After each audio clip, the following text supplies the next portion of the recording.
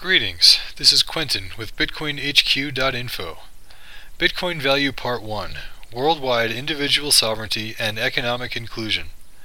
What is value? The word is used in reference to a person's principles and morals. It is also defined as usefulness, worth, importance. The more important it is, the more value it has. In this context, we must consider who finds something to be important and why. Why would anyone find Bitcoin important?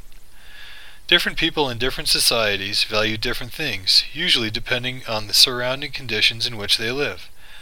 Different external environments make different things important.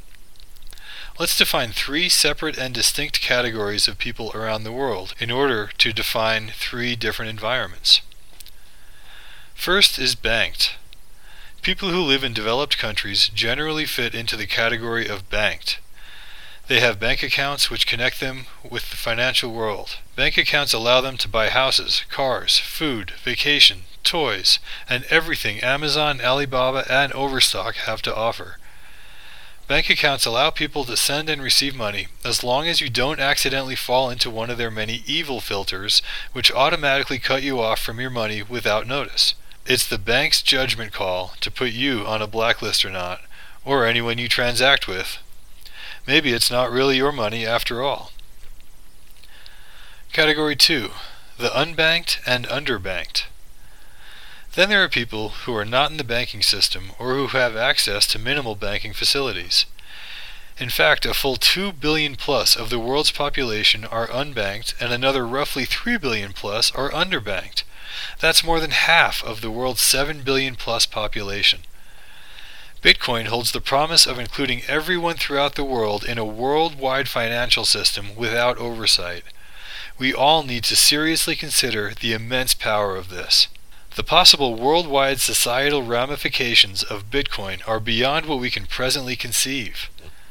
The transformation of money and worldwide society in the next 20 plus years promises to be the most dramatic blossoming humanity has ever experienced. Category 3. The banked and ruined. These are people whose governments have destroyed the country's currency with bad monetary policy, usually leading to hyperinflation. When a currency hyperinflates, it loses all its value because there is too much of it. Scarcity, by the way, limited supply, is a prerequisite for value, and there will only be a maximum number of bitcoins which will never increase, so it's designed to be deflationary. When a currency becomes valueless in the case of hyperinflation, merchants will not accept it in return for goods and services. This includes healthcare, food, shelter, and other life necessities. I'm not talking about a massage or getting the lawn mowed. Because their currency no longer holds value, they are unable to buy what is necessary for life. When people lose access to life or death goods and services through no fault of their own, they will find another way to get what they need to stay alive. Bitcoin is the only solution that most people have. It's a matter of life and death for them. They will find a way to use Bitcoin if it means saving their life, because the option exists and it is viable. Hyperinflation has already happened in Greece, Cyprus, Zimbabwe, Argentina, Brazil, Venezuela, the Ukraine, and others, and this is only in the past few years. Financial sovereignty. As you can imagine, the definition of value differs greatly among the people of the different life circumstances we've just described above. Underneath it all, we all, yes, even the banked, want the same thing: financial sovereignty. We want to be in control of our own money. We want to make our own decisions about our own money without the judgment and control of third-party oversight we did not choose, who doesn't care at all about us as people or our money. We don't want to be at the mercy of a few people playing deceitful tricks and blindly experimenting with our money. We don't want to be denied access to our money because we gave it to or got it from someone the banks put on their not good list, fully at their discretion, with no questions asked. Economic inclusion. Economic inclusion is necessary for financial sovereignty.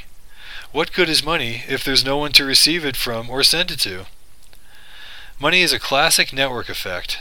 That means the more people who use it, and the more widely accepted it becomes, the more value it has. Bitcoin enables the first worldwide financial network effect. Think Facebook for money.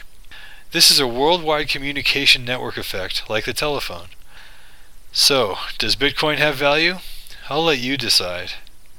Bitcoin enables every person throughout the world to send and receive value among every other person throughout the world without any third-party oversight or control. Does Bitcoin have values?